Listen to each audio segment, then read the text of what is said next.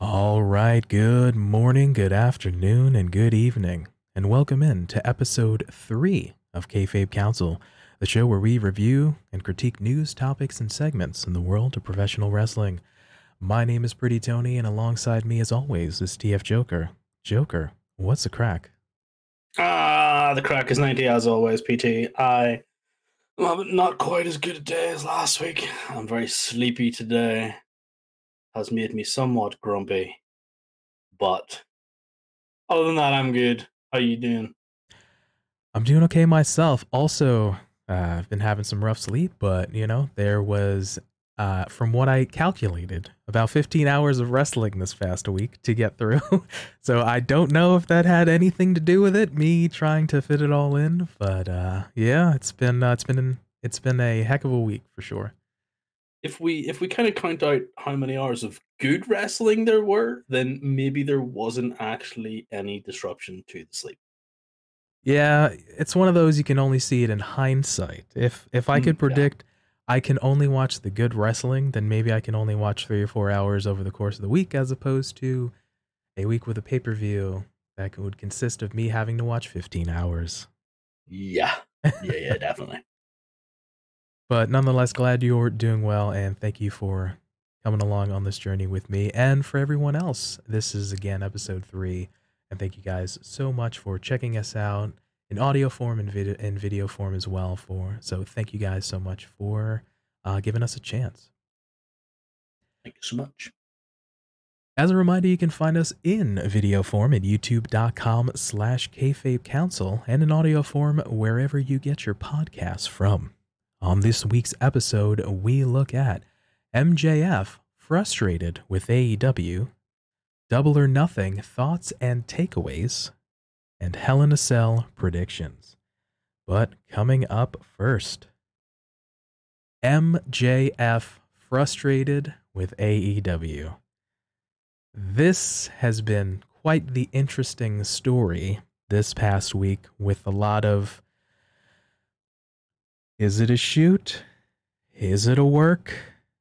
Is it a worked shoot? Is it a shoot worked?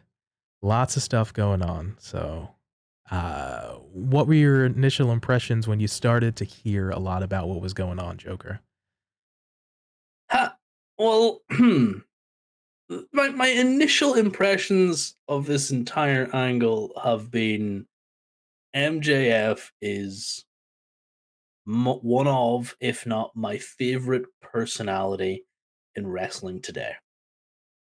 I say personality because that encompasses his in ring work and it encompasses his promos and it encompasses the stories he's done and who he interacts with.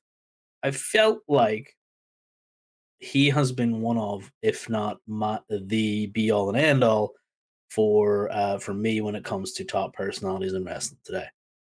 So when there was a little bit of reporting going on just before Double or Nothing, that our good friend Maxwell Jacob Friedman had booked a flight away.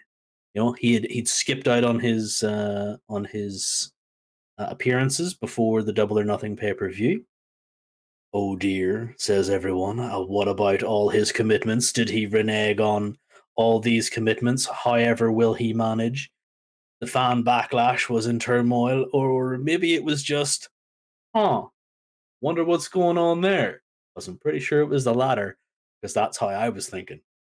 I never personally saw the booked ticket for the plane.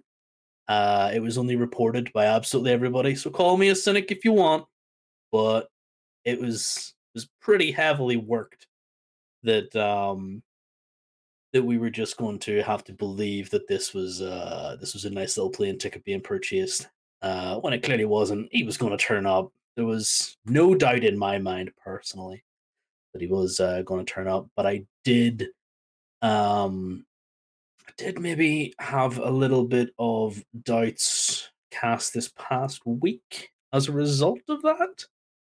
Um, because obviously the result of the match was what we had expected. You know, They gave Wardlow the win. They gave him the 10 power bombs, 10 plus power bombs on Maxwell. They obviously the running around the rope a dope, the kind of what was it you call it, the WCW kind of running around. Yeah. Um, so they gave him that whole thing, and eventually got the win. Stretchered him off, gave him the neck brace. Everybody rides off into the sunset because Maxwell's off TV. That's how I thought it was going to be. And my initial thought was he's going to come back on TV. He's going to be wearing a neck brace, start something new. Um, yeah, it was interesting. This promo he had. Yeah, for sure. So, as Joker mentioned, the conjecture and the sort of blurring the lines began this past weekend on Saturday when he no-showed his meet and greets, followed by speculation again, as Joker mentioned, that there is a flight booked under his name out of Las Vegas. And then, of course, flash forward to the next day, Sunday, he ends up having the match with Wardlow, of course. Wardlow winning, and then we see him stretchered out, of course. Cut to Dynamite this past week, where we get quite the promo from MJF. So I'll kick into it here. We have MJF entering through the entrance there as well, doing his normal entrance. He grabs a mic. He says he's in a lot of pain. He's going to talk, but it's Max Friedman talking. A lot of executives here for the merger, of course, that being Time Warner and Discovery for those. But to be ashamed to be embarrassed. Been trying to sit down with MJF. Tony's been trying to sit down with MJF for a while to hash things out, but it's too little, too late. When the company started, it was all friends wrestling. Everyone got handed a ticket, but Max had to write his own. He created moment after moment, but still got no respect. No one is on his level. Everything he touches turns to gold. There is nothing he can't do. He's not expected to hit home runs, but he's expected to hit grand slams, and he does it on a weekly basis. And the rest of the boys can settle for being great, while Max, the 26-year-old, has to be perfect under the microscope, as he is the only guy capable of carrying the company on his back like he's done for months. So, hot start to that promo. Everything he said was absolute fire and completely true. Because you have these guys who are on our TVs for a few weeks, cutting decent promos, doing decent things. They're getting themselves over. You have some who maybe aren't so good at the promos, so they have someone else, and they bask in the aura of Stings. Not saying Darby Allin's a terrible promo. I'm just saying he has the added bonus of having a Sting there. Or Right. you have, the Private Party had Matt Matt Hardy. Hardy at the starty. Matt Hardy at the starty. Yeah, sure. Matt I like Hardy it. at the start. I like it. Misspeaking there, but it'll work, sure. And then you have all these other people who maybe had the leg up. Max has kind of come up, and he's sort of pushed himself into being affiliated with Chris Jericho. He pushed himself into the Cody juncture, where that's kind of how he sort of started for me. Like that's where I really got to know who MJF was. And yeah, he created these moments. Like I was like, who the hell is this MJF guy? Like, why is he here? I don't know him. And then he just started cutting promos, started being really, really obnoxious, and I was like, top heel right here, incoming. Watch this space. Yeah, he did. He worked that. He wrote his own ticket. He didn't necessarily always, in my view, hit the Grand Slam. Not really knowing what baseball is, I really don't know if I don't know, Max. I don't know what you're trying to get at. You did a good thing. Anyway, he did on occasion do some really good stuff. On some occasions, I was like, it was all right, was okay. Um, But yeah, everything he said here was absolute fire. And the vitriol, the passion. And it only got better. Yeah. Of course, Max hears boos and clapping. says, "Where were you this weekend when everyone was calling him an unprofessional POS? The boys in the back want his spot. Well, they can have it because he doesn't want to be here anymore. Talk about fans. You're not fans. You're uneducated marks. Sitting there on your phones tweeting your opinions like they are worth a darn, excuse me, and they don't know why, and they don't know ish. Your opinions suck. Change on a drop of a dime, pretending your new ones are the old ones, saying MJF sucks in the ring because he's not untrained. He doesn't watch New Japan Pro Wrestling. He doesn't dump his opponents on his head because he's not reckless, not chasing star ratings. How can he be the best? He is the best." And you'll only get this reaction from me if you're watching on the YouTube because I am nodding my head in fervor right now, just agreeing to everything that he's saying. And while he was saying it, I was hanging on his every word. Like, this is a really good promo. Like, this is peeling back that curtain. This is not only peeling back the curtain, but this is like ripping it away. This is not just like, oh, come and take a look into the world. Like, as fans these days, we kind of see into the backstage with the vlogs, with the tweets, with everything else. But this is like he's talking Tony Khan here. He is talking to the fans. He is talking to the boys in the back. You know, he is legitimately airing grievances that everybody has been reporting for weeks. That maybe it's all a work. Maybe it's all a shoot. Maybe it is, like you said, everything else is a work shoot, etc., etc.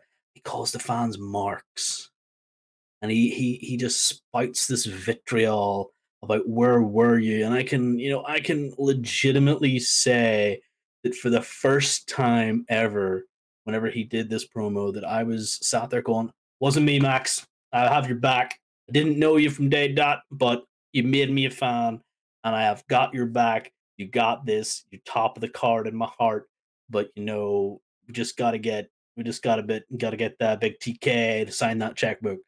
Because everything I was just like, just MJF being MJF. This promo just went, give the man the money. Don't care. He continues on here. He's the only guy that makes you feel, unlike the other boys. He doesn't want to have to do BS to get you there. He's a generational talent that the fans consistently take for granted, but he also is the big man in the back. MJF is the second minute-to-minute draw in the company. Ask Stat Boy Tony in the back, but don't ask him to reach into his pocket and pay the man who's been busting his ass since day one.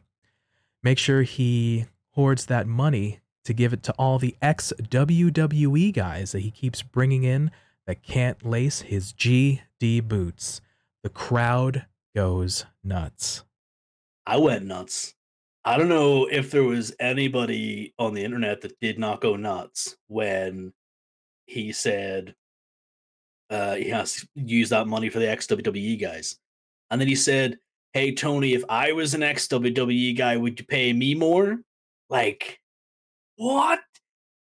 That little interaction just blew my GD mind. Yeah. It blew it so far apart because I was like, okay, I thought there was the unwritten rule of the other company, that place over there, that sort of vernacular being used for this, but he just came straight out and said it. And it was interesting, the kind of nuclear heat that went on. And then follows that up with says, "Hey boss, would you treat me better again if I were an ex WWE guy? Boss has a position in a wrestling company, but the only position he should have is behind the guardrail with all the fans. MJF doesn't want to wait till 2024." And then he proceeds to ask Tony Khan to fire him, and the mic cuts out. Yeah, he also calls him expletive Mark. That is correct, You know, yes. he does have a few expletives in this promo.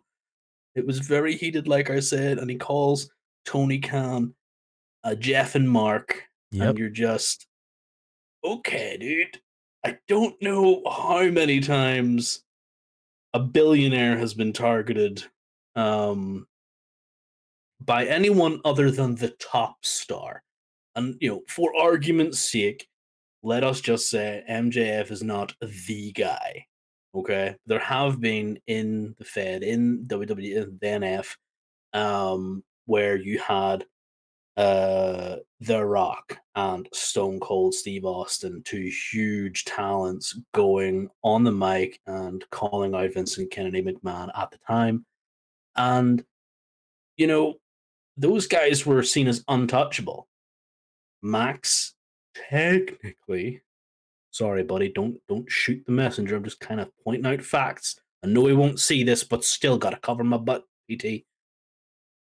Not quite there in terms of Stone Cold and The Rock.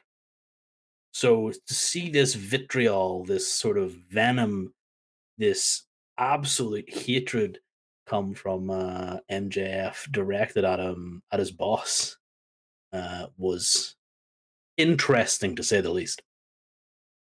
Yeah, we've seen this peeling back of the curtain, or this kind of inside baseball, if you will, moment, of course, here on Dynamite this past week. We've seen shades of it before.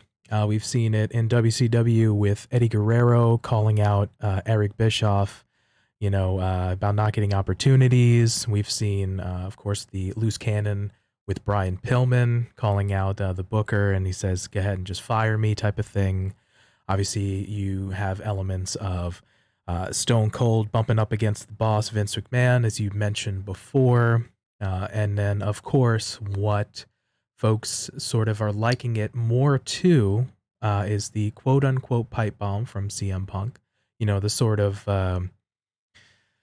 the shoot becomes a work, the peeling back of the curtain, being real, making references type of thing. So I feel like it's one of those things, and even Tony Khan in an interview previously says he doesn't mind when you can bring sort of real life or those kind of real situations into the story or into the television show, as it makes for good television. So we're definitely having elements of that coming into play, especially with what MJF is just kind of being real, talking as Max as opposed to Maxwell. I'm glad you mentioned the pipe bomb because in our earlier discussion, I did say I was going to go back and have we look at it. Um, and the pipe bomb starts out with Punk interfering in a match with John Cena, Yeah, and he John. interfered at the end of that match and put him Yeah, through a of table. course. So John Cena is laid out in the middle of this ring, and Punk walks up to the top of the ramp and takes a seat. Has a little sit down and starts talking rather calmly. But he is incensed. He is annoyed. And he's talking about how John Cena's not the best, how he's the best, how he's going to walk away with his title in 3 weeks' time because that's when his contract ends, and maybe he'll go to New Japan, maybe he'll return to Ring of Honor, things like this here. He even this was done a little bit before their unfortunate falling out, but he even gives a shout out to Colt Cabana. He says hi, Colt Cabana, and looks directly down the camera. Um, and there can be some uh Comparisons made? comparisons made. Yeah, that's the word. Thank you. Right. Like there can be some comparisons made there, but I feel like this was also out of place in the sense that his contract is up in 2024. It's very public knowledge that is the case. He has previously stated the Maxwell Jacob Friedman bidding wars are going to be the hottest thing of 2024, and we kind of all agreed with him because we could only saw his stock rising. So CM Punk's pipe bomb talked about the butt kissing, as it were, how no one's better than Dwayne, and stuff like this here. He didn't make reference to any butt kissing going on, MJF is, but he did just kind of start screaming that he wanted to be fired. And then his mic cut out, which is where the kind of similarities really peak, because they were both interrupted. Um, I don't know if you can call this a pipe bomb, because it was one of those things that, what is it really a surprise that Max did this? I don't think it's a surprise personally that he came out and vented his frustrations. The fact that he did it this week, maybe you can quantify that as a surprise. But he has been saying for weeks that he is disgruntled. He's annoyed with Tony. Even in his match against Wardlow, he did the airplane motion. He just ran around the ring with the arms out. So he's very mocking and sort of kind of already checked out, as it were. Um, so I feel like this was more of a ticking time bomb that just kind of went off, as opposed to, well, Punk just kind of interrupted in the middle of a normal show before the pay per view, before his contract was about to end. Max has got 2 years. Like, I don't know, the sort of frustrations Max has are warranted, in my opinion. But at the same time, boy should have got a better contract. Yeah, it's tough. You speak about the promo itself, I've always under the, I wouldn't say assumption, but I'm always under the belief rather that a promo, right? The aim of a good promo, or the aim of a good promo, is to work towards something, to sell the fans, put the butts in seats, right? You mentioned the Punk's pipe bomb promo back in 2011. Uh, Worked shoot, obviously, but he was building towards, if you recall, in this Sunday, I'm gonna take the WWE title away from you at the pay per view, and and type of thing. So he's working towards something. My my thoughts about the comparisons, with the pipe bomb. Obviously, you get little elements of that, pulling back the curtain. I akin to more of it of like the Brian Pillman Eddie Guerrero thing, more a little bit more than the CM Punk element. But where are we going towards? What's the payoff? Are we going to have MJF versus Tony Khan? Do we have Tony Khan become a on-screen authority figure, which I do not want at all? Absolutely not. No, Like same. what basically like what's in terms of the television show, in terms of the story, what's the payoff? You I know? agree. Yeah. I just can't see that payoff, and I just hope that payoff is not Tony Khan. Like, I don't want Tony Khan the character. Like, little snippets we see of Tony Khan, escorting Martha Hart out to the ring, doing the odd stupid promo. I've got a big announcement. Like, that's billionaire Tony Khan, the guy we know is a big fan of wrestling. What is well, what do you think the big payoff should be? Like, do you think this is mistimed? Is this seriously mistimed in the sense of MJF's promo being cut 2 years before his contract ends, like the week after the show after the pay per view, kind of mistimed a little bit, a lot of it.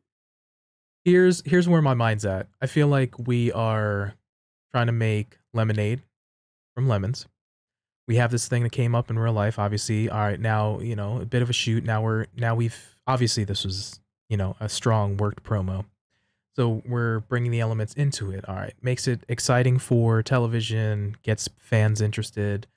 Now what I see as a sort of pseudo reactionary thing, I see us now working towards MJF and Punk for a title shot.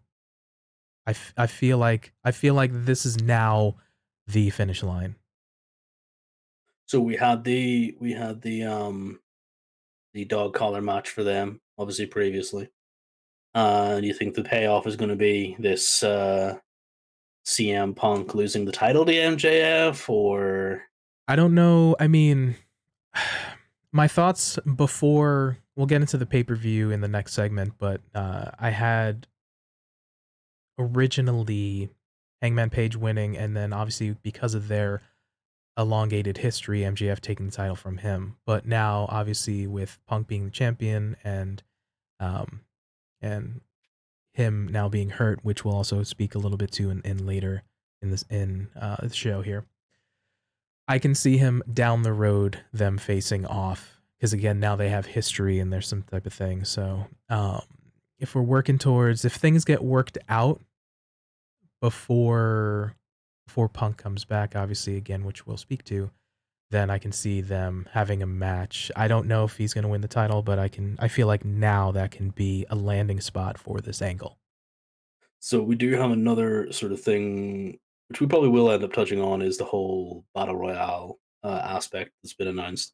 Because in the time that we had our pre-show conversations, we talked about the stuff we're going to go over on the show before the show happens, and us actually starting recording. I did see another tweet that I kind of liked the idea of, where the individual had mentioned some other absolute nonsense that I didn't like, but at the very start of it was MJF appears in the battle royale on Yeah. Wednesday and wins versus Mox, goes on Mm-hmm. to Forbidden Door, and then he becomes the new interim AEW Championship title holder. And there's not a damn thing Tony Khan can do about it. Adding layers to the story. And I think, honestly, if he comes out to the Burberry screen, the MJF music, the big pop. I don't know how they're doing the battle royale, whether it's 15, whether it's 30, how long it's going to be, whether or not they're going to do staggered entrance Royal Rumble style or whatever they're doing. But this is the thing that we're going to have to find out. But that just kind of gripped me. I was like, could this be the pay? Could this be the payoff that we're sort of working towards? This angle of there's nothing you can do. I am going to hold your company to ransom now. Yeah, that can be an interesting development in the story, and obviously we're going to learn more about the story as the weeks to come and as more things come out and a little bit of additional information as well. So following Dynamite this past week, we have a note here that MJF was removed from the introductory video from last night's Rampage and is expected to be cut from future openings for AEW Dynamite and all AEW programming. This is the latest move by AEW to distance themselves from the Salt of the Earth. It comes after MJF was removed from the roster page and had his merchandise pulled from AEWshop.com. Work. We're getting worked. Like it had that was super super quick. Now, there is an argument to be made that the recent WWE issues surrounding Sasha and Naomi, where they too have been replaced. Well, Sasha Banks, more importantly, has been replaced on their entry role by Cody Rhodes, and their merchant stuff has been pulled off. That can also be said that it's a bit of a similar, it's a bit of a mirror move here, because he has clearly disappointed the fans. So is he going to be sort of treated like that? Um, but and this is just me because I don't really care about the intros. I wouldn't have noticed that he was gone if you hadn't have told me. Much like I wouldn't have noticed Sasha Banks was gone from the WWE intro until I was told, because I don't watch the intros. That's just me though. The merch is another story completely. And being removed from the roster pages though. So Yep. Remains to be seen as what will happen going forward. Obviously, we're getting a little bit real and like we said, pulling back the curtain a little bit, and we'll see how this plays out. But on to our next topic here. We have Double or Nothing thoughts and takeaways. So overall, this past Sunday's Double or Nothing, I thought was a strong show for the most part. It was a very long show, 13 matches. about 4.5 or so hours on the main show, about an hour's worth of content on the buy-in. Of course, that only had one match, so quite the marathon here. But for us, we're gonna just pick a few of the moments that we thought were sort of highlights, if you will. Of course, mentioning the Wardlow versus MJF match. I thought it was apropos, obviously, of Wardlow winning the match and bookending that storyline, and for it to come to a close. I thought it had. I thought it went well. 10 power bombs. MJF being stretchered out. Yeah, definitely. I believe we both had in our prediction show last week. We both had Wardlow going over on this. It was definitely not a disappointment. If memory serves right, it was actually the first match on the Yes, it did on open the the card. That is correct. it opened the card, which I thought was really good. Because it gives you that sort of, if we remember from a few years ago, the Brock Lesnar, Seth Rollins going on first vibe, where Brock Lesnar was pissed he wasn't getting in the main event at the end of the show, so had to go on first. Kind of gives me that vibe, sort of big importance, really good sort of feel to that. And Maxwell just running around the ring, having to be caught, and then so I'll pay you. Was it he said I'll pay you 4 times your size? Like, yeah, sure. Holds out his hand, and everybody's just like, you effed up, you effed up, and Yeah. you're just like, oh, this is the beginning of the end right here. And yeah, he took that first power bomb, and he sold it. Like he just took it. He took the next 9, 10 power bombs, and I did like the little touch where Wardlow went to pin him around the 5 mark, I think it was. And then he just kind of took his foot off and went, nah, Mhm. I'm not done with him, and rolled him up again and just kept on going. And yeah, he was given the write off TV sort of treatment, which clearly didn't work, but was a very satisfying end to another wise, satisfying story. Absolutely. I think I mentioned it on last week's episode that for the majority of the time, AEW does make the sort of right call when it comes to storyline, the sort of, the appropriate ending, if you will, on matches and kind of bookending those things. And I think, yes, we give the fans what they want, Hmm. since the best friends aren't on TV. But we got Wardlow, of course, winning and being freed from MJF's employment, and a very nice touch at the end. Walks up to the ramp, quick interview with Tony Schiavone, but fans are cheering, and you get the graphic. Wardlow is now all elite, so that was a nice touch, and he just sits there, puts his hand together, and says, "Thank you so much." Very, very humble. Yeah, it was very heartwarming, even for this old shriveled, cold heart of mine, to see him stand at the top of that rampway and have Wardlow as all elite, and see him burst into tears and thank everybody. I'm actually feeling the emotion right now, even thinking about it, because I really enjoyed that nice little touch. As much as I love MJF, Wardlow has definitely been one of the standouts as a sort of as a builder. They've built him from the ground up into this sort of powerhouse unit that's been held down um, by the boss man, and he's broken free. It's almost sort of uh, foreshadowing Max's story. If you can stretch your mind that far, where the employee is stuck under the heel of the evil boss, and the evil boss eventually gets their comeuppance and takes 10 power bombs, and then takes has a neck brace. So it's almost foreshadowing in a sort of twisted sense.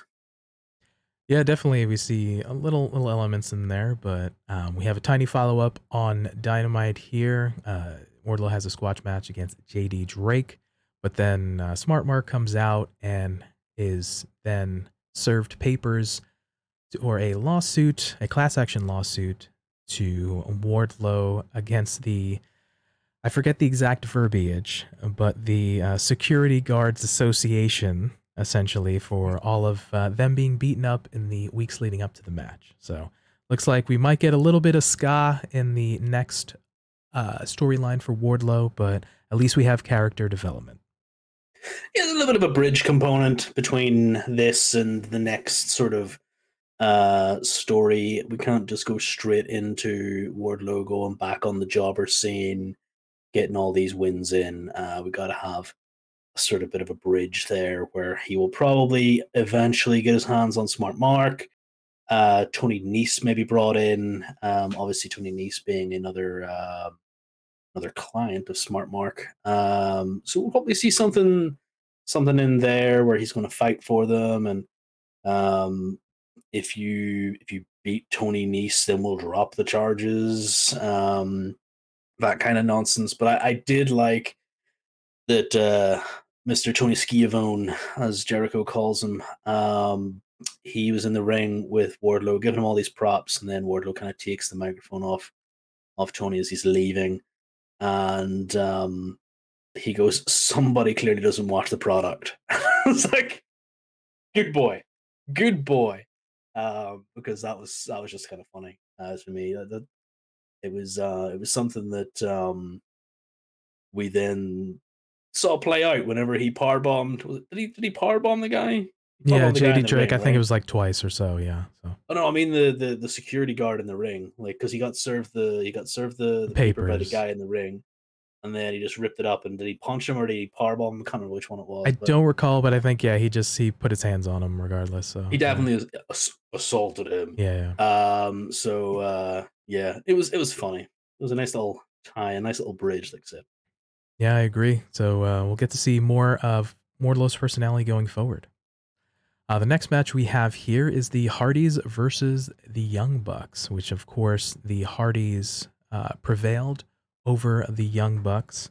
I did have note here that Jeff looked significantly slowed in the match, and we find out later on Matt Hardy's podcast that essentially Jeff was knocked silly. He was knocked loopy early on in the match, and we probably see that that might have been potentially the Whisper in the Wind spot because he immediately basically tags out and then he's just sitting in the corner there. So it could have happened potentially on that.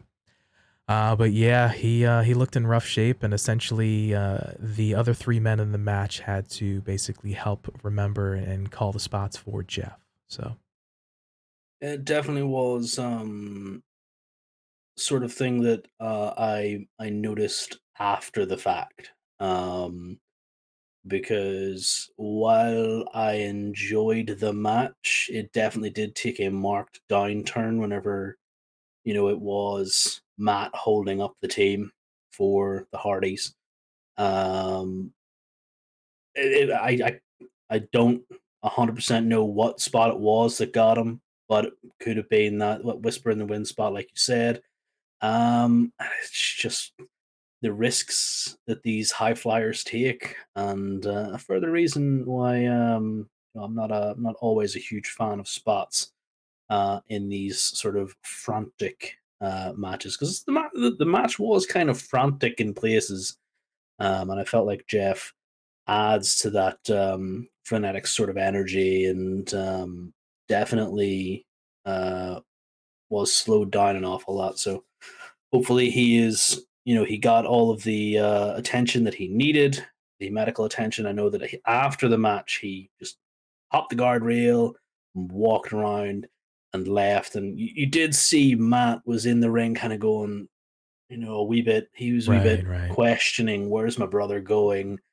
And at least we got the answers. He was knocked quite solidly on the head. Yeah, there was conjecture coming into the match that Jeff was a little bit banged up. You know, in the weeks leading into the match, they'd had the like a tables match with Red Dragon. Obviously, the big match for the Owen Cup with Darby had a lot of spots. Relatively short match with Adam Cole coming into that match at Double or Nothing. So he may not have been 100%. And then, of course, just him being knocked out, again, kudos to the three other guys in the match: Matt Hardy, Matt Jackson, and Nick Jackson, again for helping continue that. But it's a little scary. We know more about concussions now, so where do we kind of sort of draw the line maybe a little bit, not to be on a high horse, but again, is it up to the company to protect these guys? If he's knocked out, and he's just on not necessarily wobbly legs, but he's in, nobody's home essentially, and you get that look in your eye like, do we stop the match? Do we pull him type of thing? They continued, but I think it's concerning, and as we know, Jeff for the past basically 30 years has taken so much risks, and he's getting up there in age. I feel like you kind of hit the nail on the head there when you said that we know an awful lot more about concussions. CTE protocol needs to be adhered to in all forms of athletic endeavors. Concussions are no joke. Brain damage is no joke.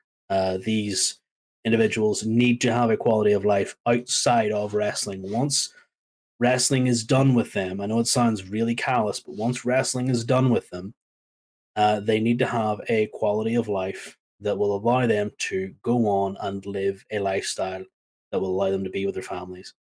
Uh, CTE protocol, concussion protocol, is one of these things that has been put into place through rigorous testing and sadly many deaths. It is that big a deal that the brain damage that these sort of things can and will do to an individual will end up, in some severe cases, leading to loss of life. So, in my opinion, the match should have been called, or at least the match should have been called for Jeff. Jeff should have been escorted to the back and seen to by medical professionals right there and then.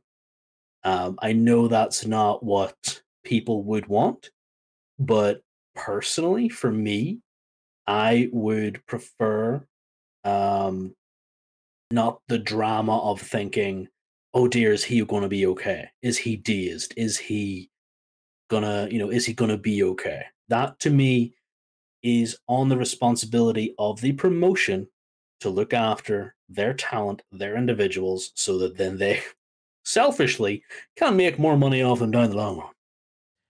Yeah, I'm always on the side of the worker, and I want these guys when their time in the spotlight is done again to have a life after. And we've seen guys like uh, Terry Funk and Mick Foley just it's hard for them to walk, for example. So you know I want these guys to make their money. These guys and gals, I want them to make their money and be able to be okay and to live after. So I agree. And then we see on the follow up to the pay per view on Dynamite at a big 10-man tag, but Jeff was pulled from the matchup. So again, good on AEW to at least pull the reins back a little bit and at least just sort of protect him in even in just the smallest of moment for the follow up match. Better late than never. Yeah.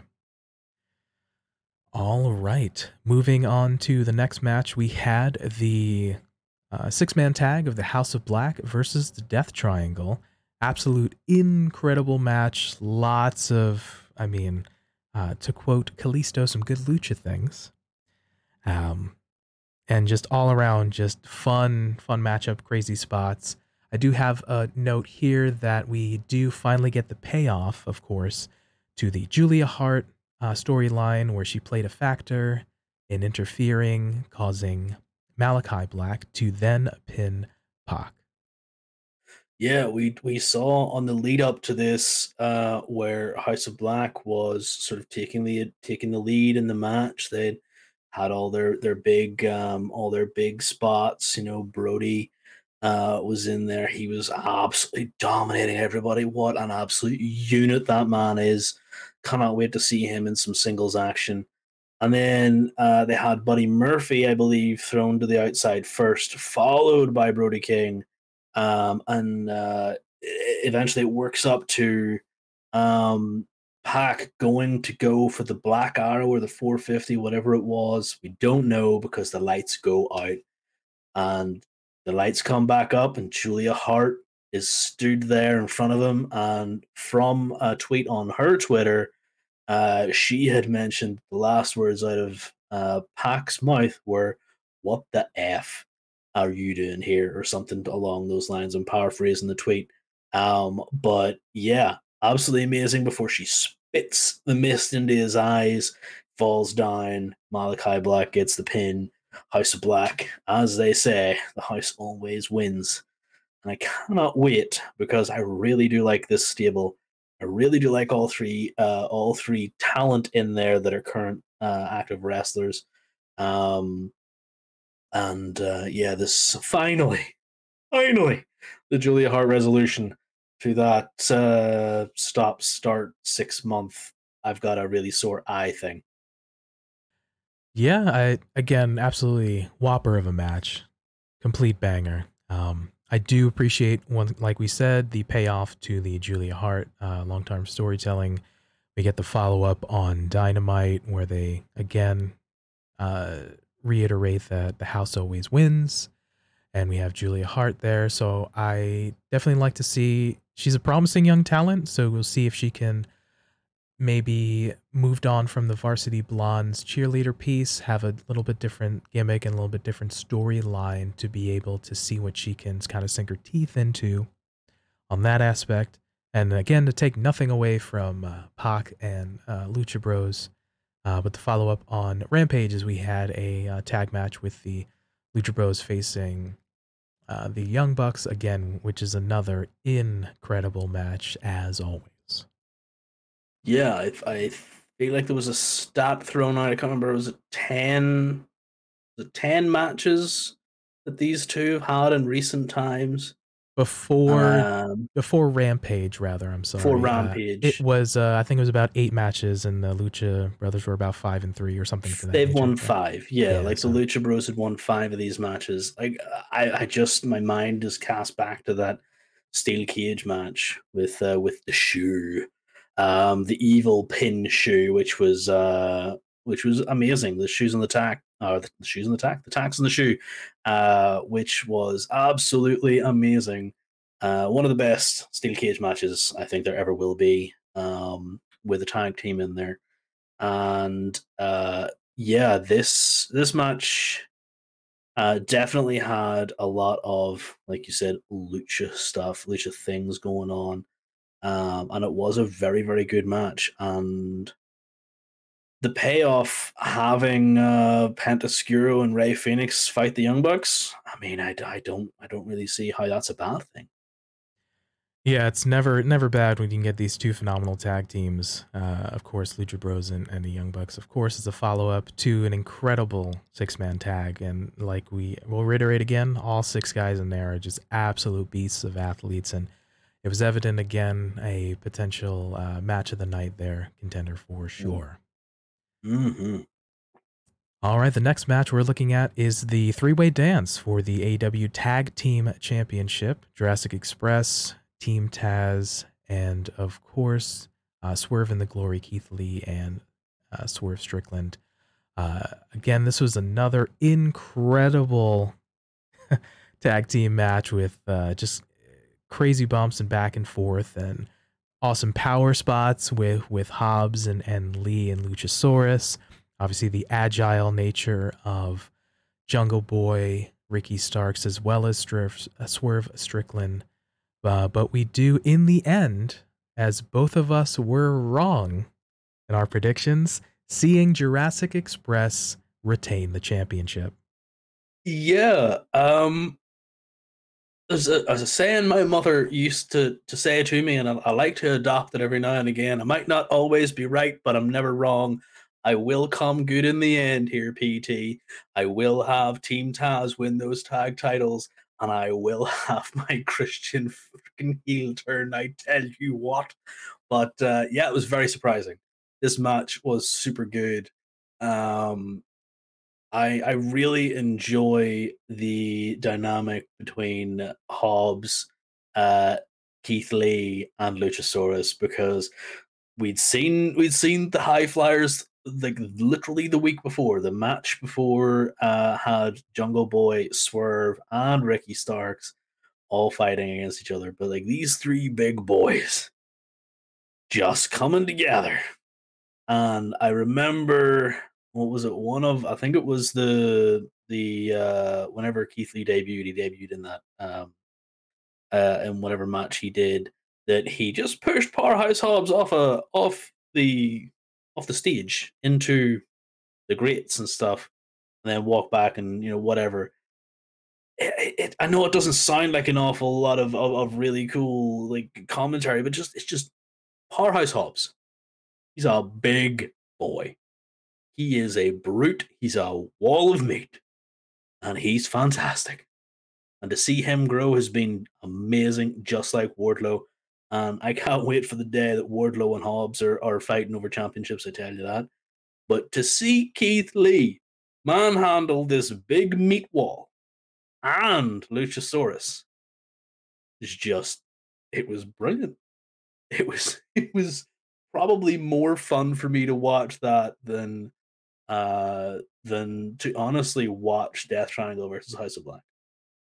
Yeah, as Big E would say, big beefy boys slapping meat, as you Yep. said. Again, as much as we saw a preview, like you mentioned on the Go Home Dynamite of the three uh, lightweight competitors for their teams, but yes, we did get to see some more spots again from Keith Lee, Powerhouse Hobbs, and Luchasaurus in this particular matchup. You know, to your point about seeing the maturation of Powerhouse Hobbs. He's not to say that he wasn't in shape before, but he's getting a little bit more jacked, baby, and just really filling out with his character now, feeling a little bit more comfortable in his Team Taz setting and his partnership with Ricky Starks.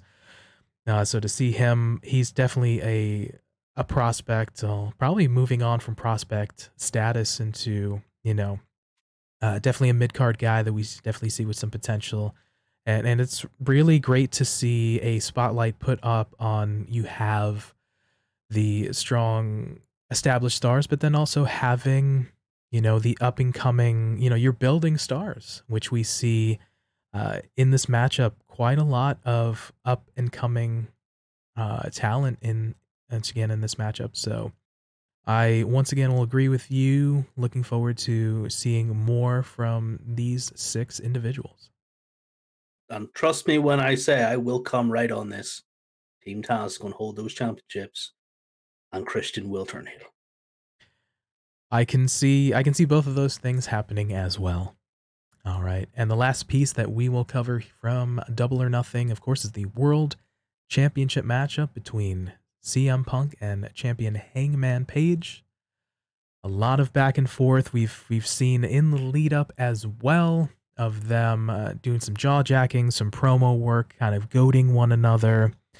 And we saw in the matches before this pay per view, of course, each man using their opponent's finishers on their opponents in the match, respectively. Of course, we see a bit of this and some blocking and some attempts, but at the end, we see Hangman decide to not hit Punk with the World Heavyweight Championship for a knocked out referee Paul Turner.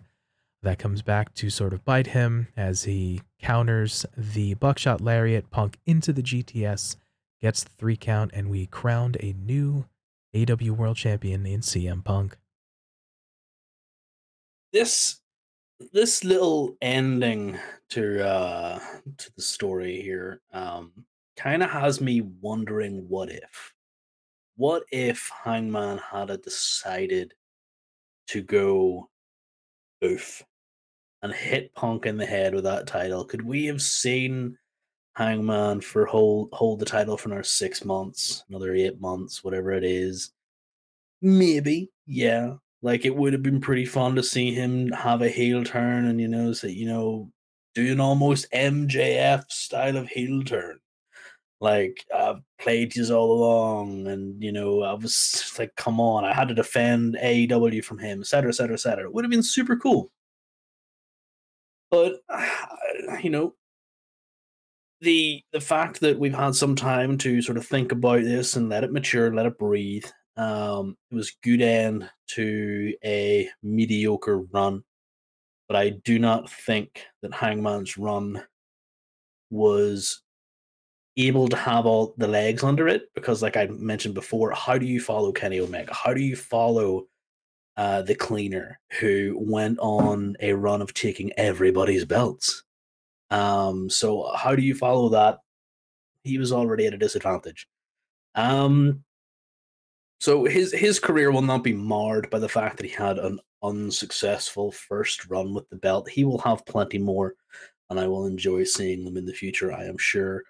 But Punk winning wasn't anything that was going to prove me wrong in this one.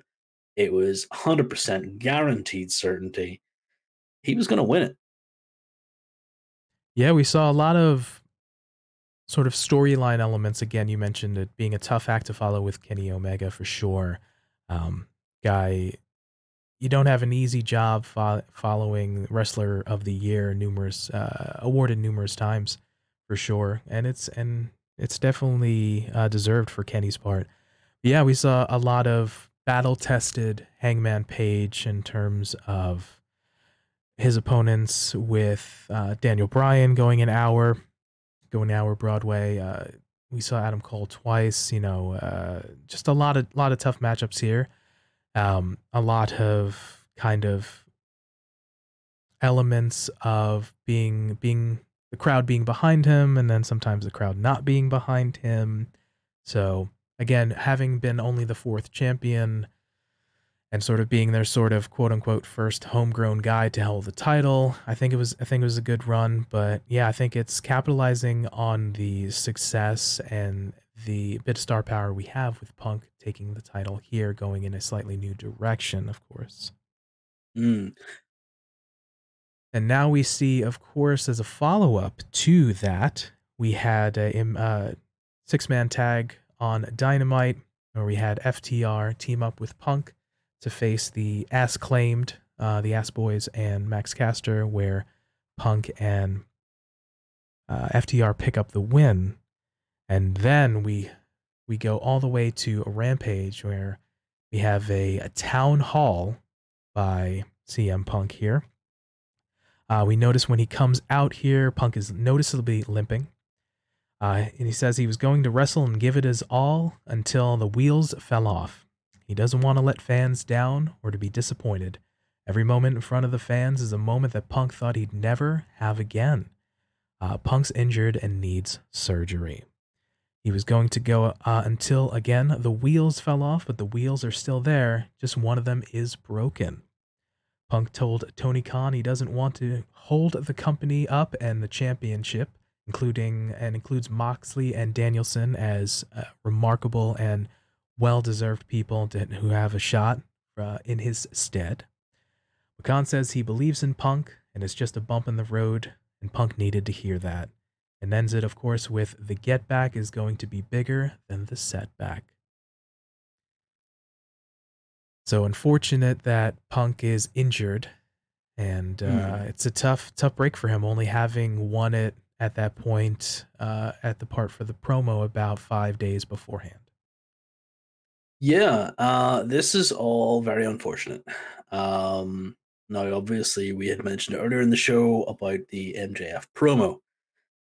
Those of you who have seen internet videos on YouTube and Twitter and the like will see that we had a little bit of a run in from Punk whenever it was on during the break, especially for myself in the UK. It was definitely not shown on the TV. So whenever Punk did come out, he was wearing one boot and he was heavily limping. I believe it was his left boot that he had off, I believe so. and he did come down to the ring and he was limping. He was moving quite quickly, so I was like, that is a limp. That is not, he's not wearing 9 foot platform shoes where that makes any like a sense. That's a limp. What happened? And then I was like, well, it must have happened in the match where it got exacerbated, whatever it was, because it only happened just before this had gone on. So clearly, this was a little bit of a setup from previous injuries. Clearly, it adds it adds more credence to his injury that he's been seen with the injury outside of regularly scheduled programming. So all the best to Punk, getting well soon. Unsure what kind of surgery he requires because we do not know about the injury at all. We just know he is injured. My bones are broken, as he says. He does need surgery. That kind of, to me, says 4 to 6 weeks. Um, because there have been reports coming out saying that he is not dropping the title. He is holding on to that title, and in his promo, in his town hall, in his sort of blow off to the fans, he did mention John Moxley, and he did mention Brian Danielson, two individuals who are former WWE guys, who is much like Punk, a former WWE guy, lending credence to MJF's qualms with the company earlier in the week. Yeah, so as a developing story at the time of recording, yes, Punk will remain champion. We will then have a piece to figure out an interim AEW World Champion. So on this week's coming Dynamite, we'll see a Royale, kick off Wednesday night's episode of Dynamite. The winner of that Battle Royale match will go on to face number one ranked Jon Moxley in the main event of Dynamite. The winner of that match will then go on to compete at the Forbidden Door against an as yet unnamed opponent to crown the interim champion. So, of course, the Forbidden Door taking place on June 26th. So, we have an interesting note again that will figure out who will now be an interim title. You mentioned, of course, MJF potentially jumping into that battle royale, maybe winning to go on to face Moxley in the main event, who to see who then gets to fight for the interim championship at Forbidden Door. So it should be an interesting night on Dynamite for sure. I have some issues with this because there has been very little, at the time of recording, very little further information and a lot of annoying information, if I can put it that way. The information that annoys me the most is the fact that we're having this battle royal that initially, to my understanding, was supposed to be against John Moxley for, as the number one contender. As the number one contender, he is the number one contender. It's in the name. That individual is the contender for the title. In the absence of the title holder, the number one contender is oftentimes looked at as the de facto next one in line to pretty much win whatever you're going to put him in. So cool. Now you got to make him jump through hoops. We had Hiroshi Tanahashi show himself on Dynamite this past week. Whenever was it this past week? Yeah, it was. Whenever Punk called out, "Who've I got?" Calling out his match, "Who've I got?" Hiroshi Tanahashi comes out, crowd goes nuts, blows up, absolutely amazing. And then, cool, we've got number one contender John Moxley versus Battle Royale. So now, at AEW Forbidden Door, what's Hiroshi Tanahashi doing?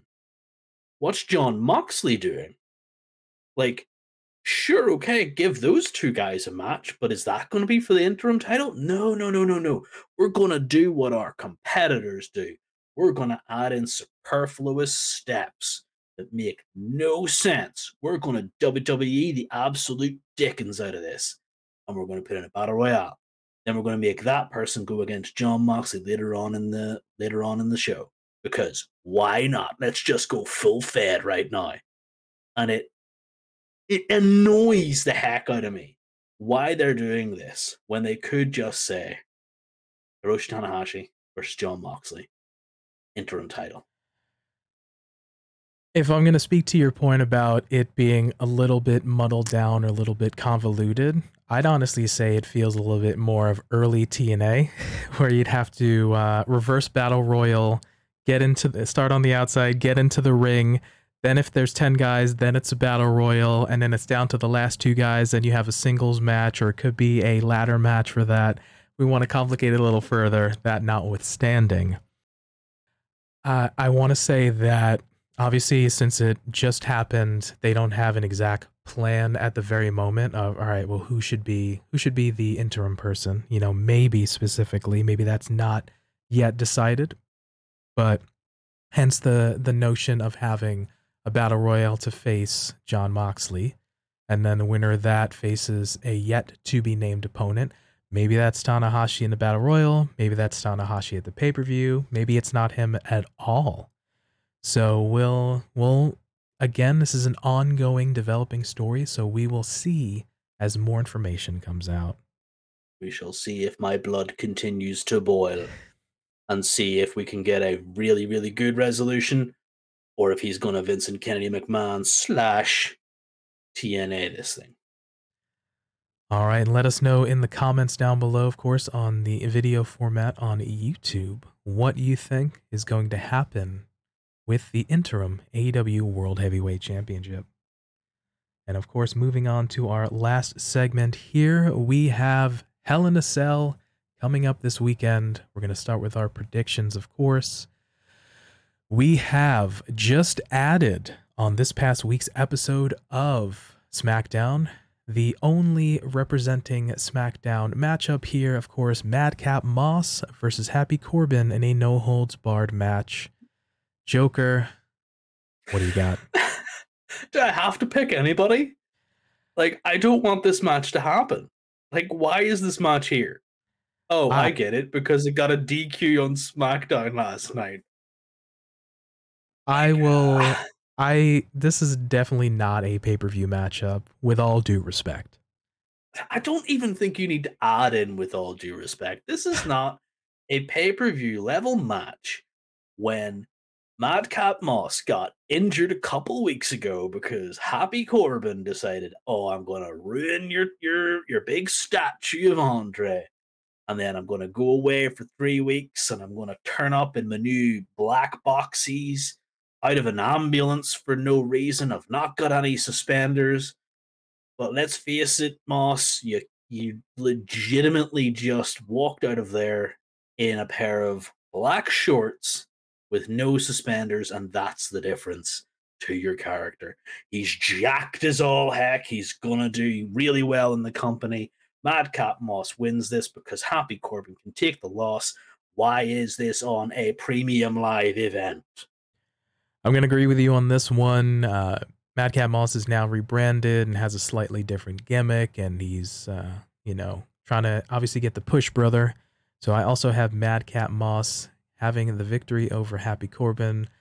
I hate to say it, but this is not a pay-per-view matchup for sure. Nope, not for me, dude. Not for me. Not at all. All right, next matchup here, we have the 6-person mixed tag team match of Finn Balor, AJ Styles, and Liv Morgan taking on Judgment Day of Edge, Damian Priest, and Rhea Ripley. Who do you got?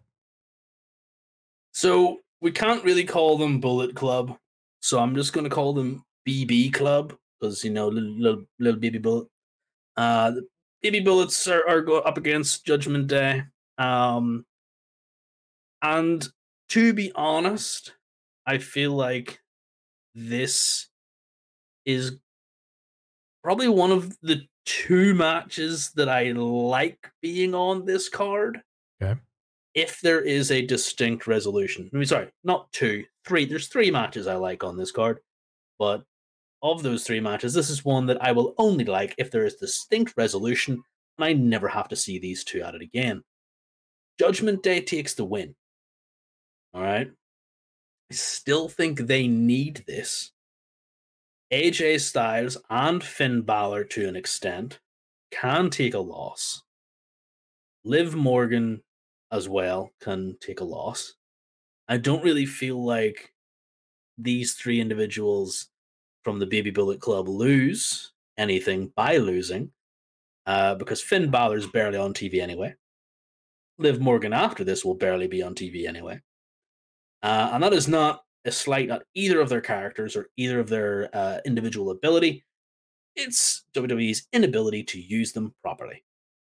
I feel like Judgment Day takes the win here because Rhea Ripley needs to be big, Damian Priest needs to be big, Edge needs to recruit. I don't know. I kind of want Finn Balor to go to Judgment Day, but that's just personal preference. He is, he's Finn Balor, Prince Devitt. I just love the man. He's just Mr. No Carbs, Mr. Just absolutely unattainable body goals right there. He needs to join Judgment Day and see more TV time. I'll agree with you that Judgment Day is going to take the win, obviously establishing a new faction, especially led by Edge. Early on, you want to make them look strong and have them be taken seriously, of course. So I'll agree with you. They're taking the win. I am going to have some interference by a new joining fourth member, that being Tommaso Ciampa. Ooh. That way, you can have Finn, AJ, and Liv still look strong because it wasn't necessarily the cleanest of clean wins. And again, I would like to see all 6 of these individuals remain featured and remain strong, but I feel like an interference piece will at least, get the win for Judgment Day, but then also not have it be sort of a huge crestfall for the losing party. I don't disagree or dislike the Champa edition, but having back-to-back pay-per-view matches end in the same way, kind of to me doesn't sit well. So I'm like, as much as I really want Champa, I'd kind of like Finn Balor betraying the Baby Bullet Club and sort of, walking off and not helping them live, maybe taking the pin, um, and then coming out on Raw and being like, he's a new member, blah, blah, blah, blah. So I don't know. Yeah, 6-1 half. I wouldn't be angry at either of those. All right, we'll see what happens as well. All right, the next matchup here, the United States Championship. Champion Austin Theory takes on Mustafa Ali. Joker with his head in his hands. What's going on? Yeah, what do you got?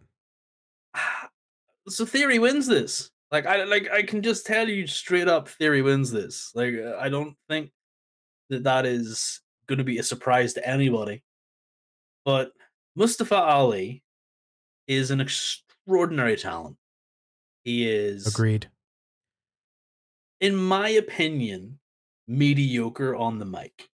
He is good in spots, but not great. He is on par with Austin Theory because all Austin Theory can do is let's take a selfie. Hey! And he's a little bit of a creep, and you kind of want to slap him. He's like the frat boy at the party that's like getting a wee bit too white girl wasted as it was. So I mean, Mustafa Ali wanted his release not too long ago. He continued to do his training, continued to be an absolute unit in the ring, high flyer, absolute all round, amazing personality in person. Um, and he is being done completely wrong by having him lose to this absolute jagoff. So it's unfortunate that Theory is going to win here because I would really like to see Mustafa Ali win the United States Championship match, and I could be proven wrong. And I know I said earlier on I might not always be right, but I'm never wrong. But I will be willing to take the 3 count on this. I will be willing to take the L on Mustafa Ali being the United States Championship title holder because he deserves it. It's just unfortunate the Theory's going to win. Yeah, I'm going to agree with you as well. that Theory is going to win over Mustafa Ali. I feel like it's too early to take the title off of Theory. Obviously, he is being pushed big time, thought very highly of management, of course, especially being in an angle most recently with Vince. Not many people can even get Vince on camera, let alone have segments with him. So, of course, they're very high on him. I do see in this instance that with Mustafa Ali taking the loss, it will lead into a program with The Miz, of course. So that's where I see that coming. I do, however, with the pay per view being in the greater Chicago area, and of course Mustafa Ali being from Chicago, I could see them putting the title on him. But WWE doesn't always have the best record of when folks are in or around their hometown. It's usually par for the course that they lose. But that notwithstanding, I see Theory taking the win. Yeah, definitely. AEW is the company to give the hometown hero the win. Definitely not WWE. 9 times out of 10, when you are at home, you are on your back staring at the lights. All right, moving on to the next matchup, we have Ezekiel taking on Kevin Owens. Who you got in this one? Again, with Joker having his head in his hands. A wild Joker is disappointed. Why is this on the card? Why is this here? Because we All need right. more Now, matches, brother. we need to have at I least get, 6. I get it. Uh, But this is another one of the matches that I'm like, and even the last one might not have been as desperately bad, but why was that match on this card? Because the United States title needs to be defended. Well, yeah, I mean, so does the Intercontinental title, but it hasn't been defended on pay per view since last year's WrestleMania when Big E held it. So, bleh. Jeez, Louise. Kevin Owens is amazing. This Ezekiel storyline has been surprisingly good. It does not deserve to be on a pay per view, or sorry, as the Fed calls it now, premium live event. Because why change things? Um, I don't know who's going to win this because, to be honest, I want it to be a screwy finish and there to be a DQ so that Ezekiel wins. Not because KO cannot take the pin, but because I feel like this story is going to keep going. And to have Ezekiel win by anything other than a screwy finish is kind of going to be a little bit strange to me. I don't want this match on the card. I think Ezekiel's going to win because if Kevin Owens wins, what's the payoff? I'll agree with you. This is definitely not a pay per view matchup here. I see Ezekiel taking the win over Kevin Owens. I see it playing out as there will be a distraction. An appearance by Elias will have been made, distracting Kevin Owens, allowing for Ezekiel to get the Simon Miller special, the backwoods or roll up win on Kevin Owens, winning The most that. devastating move in all of sports entertainment. Shout outs to Got the to give good it its brother. full title. Shout outs to the good brother Simon Miller on that, of course. But yeah, I see Ezekiel taking that again, trying to establish a newer character, continues the feud. This is their first kind of, or basically second match, essentially between these two characters. But yeah, yeah. So I feel like we can have more of this storyline develop. Kevin Owens, of course, gives it socks and just is holding up this end of the program here. But yeah, I see Ezekiel via distraction from Elias taking the win. All right, next up here, the 2-on-1 handicap match of Bobby Lashley, the Almighty, facing Omos and MVP. What's going on with this one? I feel like it would be redundant to put my head in my hands again, but just imagine that's what I'm doing because this match is again not supposed to be on my TV for money.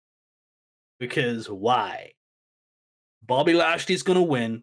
He's going to pin MVP, and that is the end of it. Please. There's very little to say about this. Get Bobby away from Omos and MVP so fast because he needs to be in the title picture. He is a unit. He is a champion. He is amazing. Omos and MVP are not. Get him away from them. Bobby to win. Once again, I'm going to agree with you on that, and Bobby Lashley will take the win here. Obviously, some kind of distraction, some powerhouse stuff between Bobby and Omos, some legal interference on MVP's behalf, little, type of thing. But yeah, I see to protect Omos, MVP is going to take the pinfall or the submission by a hurt lock. But yeah, I see Bobby coming out on top and yeah, hopefully moving on to bigger and better things. Fingers crossed. All right, the triple threat match for the WWE Raw Women's Championship, as we see the champion Bianca Belair taking on Asuka and Becky Lynch. Joker, what do you got? Second of 3 matches that I actually like on this card, but it's gonna be difficult to call. Simply put, that this is going to be difficult to call because WWE don't always do what you expect them to do when it comes to Becky Lynch. Becky Lynch will always throw a spanner in the works. And it's not because, she's got Vincent Kennedy McMahon's ear or anything. She's just a big deal. And ever since having her nose broken and becoming the man, a character which I will put straight out there, I hated. But that's just me. Becky Lynch is Bianca Belair's sort of kryptonite.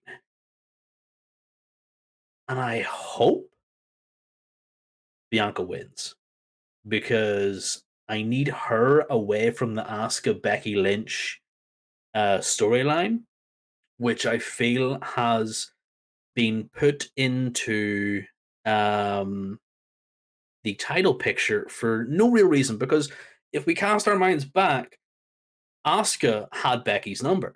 Like, Asuka was pretty much the only person Becky could never beat.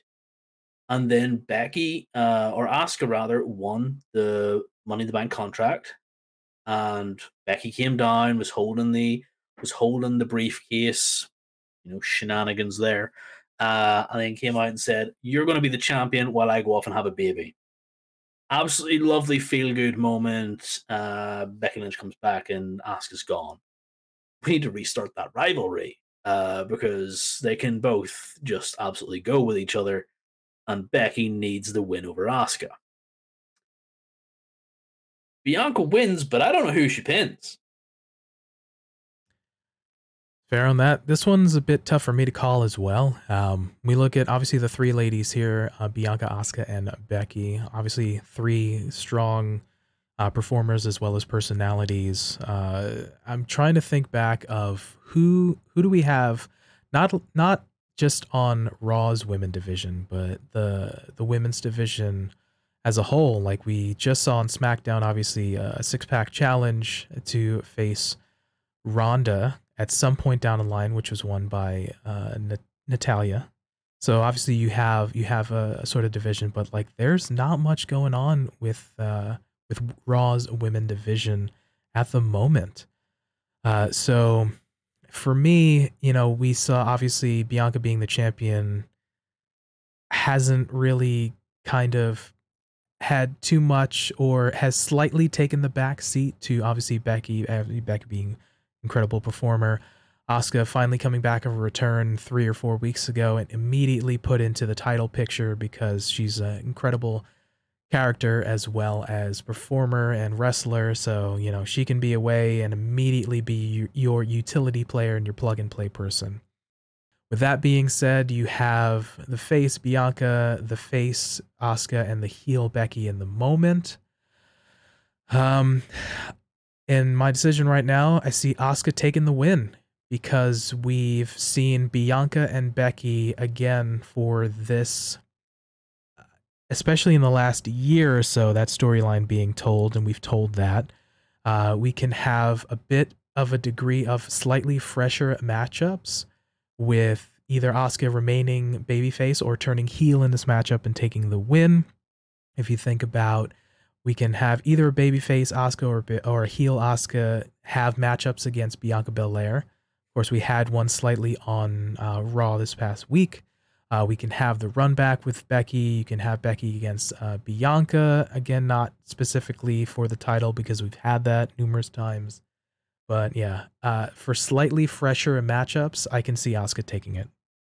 I'm not mad at that. I don't personally see anything other than the Bianca thing happening, but I wouldn't be mad with Asuka winning because, like you said, there is a distinct lack of ready to go talent for the main event because the only individuals I can think of that are available are Rhea Ripley, Liv Morgan, Doudrop, and Nikki ASH.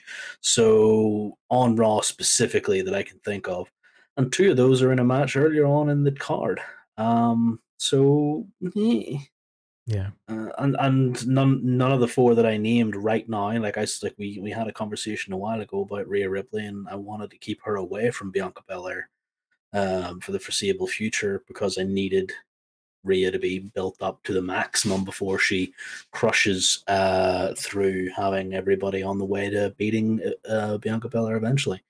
I can seeing your point and seeing those sorts of things. I actually will change my pick to Asuka because that makes a lot more sense. Um, if Asuka's to win, though, she needs to pin Bianca, not Becky. I can see that giving a chance for now Becky to have a gripe, but then also Bianca to have that sort of baby face, chase because she got pinned and wanting to get her revenge. So, yeah, hopefully leads to either way some good storytelling. Fingers crossed. Hmm. All right, and undoubtedly the main event of the night, the only Hell in a Cell matchup on a Hell in a Cell pay-per-view. The American Nightmare Cody Rhodes taking on Seth Rollins. Joker, what do we got? Adrenaline in. Yeah, I'm not going to sing it. I'm not going to do that to us. We all need our ears for eventually listening to the rest of what I need to say. Cody Rhodes is going to take this because he is the American Nightmare and he is the biggest star in wrestling today. Legitimately, I bias here. I really like Cody Rhodes in this match. I like Cody Rhodes because everybody hates him. And anybody who is coming from AEW to say that, oh, I've always believed in Cody Rhodes, be quiet. Because the amount of hate that man got for absolutely nothing, just because, oh, he's doing the Jeff Jarrett thing of giving himself the title. And it's like, yeah, but it was the TNT title, boys and girls. He took it off Sammy. Yeah, but look what Sammy eventually did. There's so many things that you can blame Cody for, but Cody has had a really nice little start to WWE here. His run with Seth Rollins should have been done after the last match. I'm not a fan of this. I don't want it to be here because I don't want the match to happen. But the match has to happen and Cody has to win. This is also one of the internet's suspected shenanigan matches. So much so that people are hoping, crossing their fingers, that Bray Wyatt returns to beat up both of these boyos and cause a no finish on the only Hell in a Cell match where there is no disqualifications. But then again, this is WWE. Hell in a Cell, no disqualifications. The Fiend, Seth Rollins. We all know what happened last time. Yeah, so you're taking Cody for this one. Yeah, this is the third matchup, of course, third straight pay-per-view that these guys are going to fight here. For my prediction, I'm seeing it ending in a no contest with interference. I don't see Bray Wyatt I don't do that.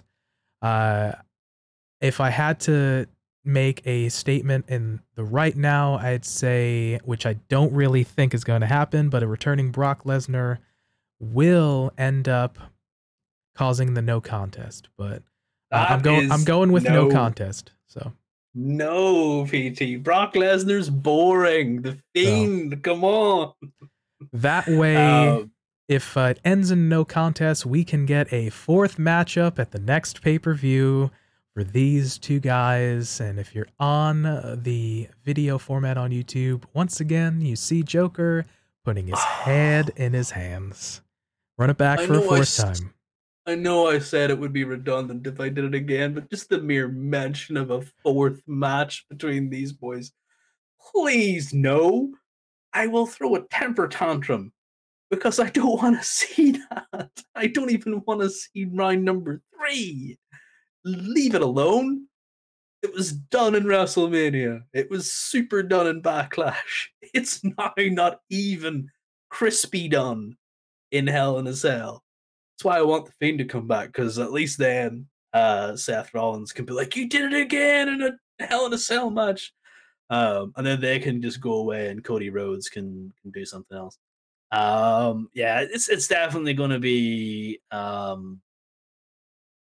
Cody Rhodes win or a no contest. It's I just need this to be done. I'm perfectly honest with you. All right, those are our predictions. Let us know down in the comments below or hit us up on Twitter or Instagram to let us know your thoughts on Hell in a Cell, of course.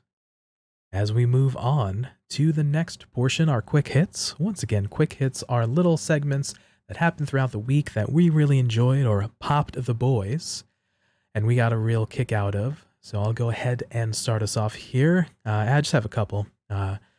During the Jericho Appreciation Society Town Hall, we get Eddie Kingston and William Regal come out to challenge Jericho. And of course, we get William Regal saying the phrase blood and guts, which eventually got scheduled for June 29th. So super popped for that. It's very nice. We wanted that for a while, and that was nice to hear. I know we legally can't say war games, but blood and guts will definitely suffice. Oh, I mean, if you had come out and said War Games, but oh no, second take, Blood and Guts. I mean, that would have been funny. I kind of would have, I would have popped more for that too. Yeah. Yeah, definitely. Second piece here. After Ortiz does a run in against Jericho and cuts a bit of his hair off rather of Jericho, setting up a hair versus hair match against Ortiz. Ortiz and Kingston on the ramp doing the sign language motion for BS or bullcrap. So Yeah, I was kind of like, wait, what are they doing? The camera kind of just panned away from them super quick, and I saw them do the whole thing, and I was just like, oh, that's BS. Yeah, there you go. I get that. I don't know sign language, but I get that. Yeah, that one you can figure out if you don't know Yeah. sign language. So. And my last quick hit of the week is during the Drew McIntyre New Day promo on this past week's episode of SmackDown. Drew says, of course, with Big E being out, if you ever need help, you can always count on your boy, Big D, because Big D always goes in. Xavier, of course, asks Drew to explain his shirt, which reads, "Kneel to the steel." To which Drew responds, quote, "I thought it was obvious. You get down on your knees," and being immediately cut off by Kofi and Woods to keep it PG. Yeah, I mean, I love the New Day. I Yeah. love Drew McIntyre. Drew is always up for a laugh, and he got that kilt with Big D on the front. Yeah. Definitely a lot of innuendo. It was very, very good. So that's very funny promo and very fun kind of segments for me. Joker, what have you got for some quick hits? I've only got one quick Yeah. hit this week. We talked about our MJF promo earlier on, which kind of really did pop me. But the only other quick hit that I had was leading out to the the trios tag match earlier on AEW Dynamite with FTR and Punk versus the Ass Claimed. We had Max Caster doing his one of his probably best raps that he made mention of Amber Heard losing her recent defamation case. And then he said Punk looked like he lived under the 405, to which PT had to explain to me what the 405 was. It is a So highway. Yeah, it's a large highway in the Los Angeles area. So yeah. thank you very much. Yep. Yes. So I was like, okay, cool. That makes a little bit of sense. And then we have FTR, who are an amazing tag team. Who Max Caster says they're really good, but they have to ride Punk's coattails to get on TV. So I mean, everything he says was just straight fire. It's always Max Caster on the mic that wins the day, followed by the Ass Boys doing something stupid. They need a map more so than I do because you're equally terrible at geography, apparently. And then we had the resurgence of Scissor Me Daddy Ass from our good friend Anthony Bowens in his wheelchair, and every time he says it, it's just gonna get a big smile out of my face. And either whatever time I'm watching it, I'm gonna spit take my coffee in the morning, or I'm just going to choke on whatever I'm eating at lunch because it has happened both times. Yeah, it's always kind of fun, and again, we've said it a couple times, but these guys, especially now with the Gun Club, or more specifically the Ass Boys, now being partnered with the Acclaimed, just the ska between them and their interactions are always going to make you laugh. Mm, Oh, always. all right. If you have some quick hits for the week, definitely let us know as well. As we move on to the outro here, that about wraps it up for us. Joker, how is that for you this week? Recap definitely put into perspective some good points of the week for the wrestling, and some bad points, but it definitely felt really good. Yeah, definitely. This was quite the week. A lot of wrestling this week. So let us know down in the comments as well as on Instagram or Twitter your thoughts on MJF situation, your thoughts on Double or Nothing, and your predictions for Hell in a Cell. So with that, that's going to do it for us. So for TF Joker, Thank you very much for stopping by, and don't run with scissors. and for me, Pretty Tony, we thank you for your time and letting us be a part of your day. And remember, be good to yourself, be good to each other, and we'll catch you next time. Peace. Peace.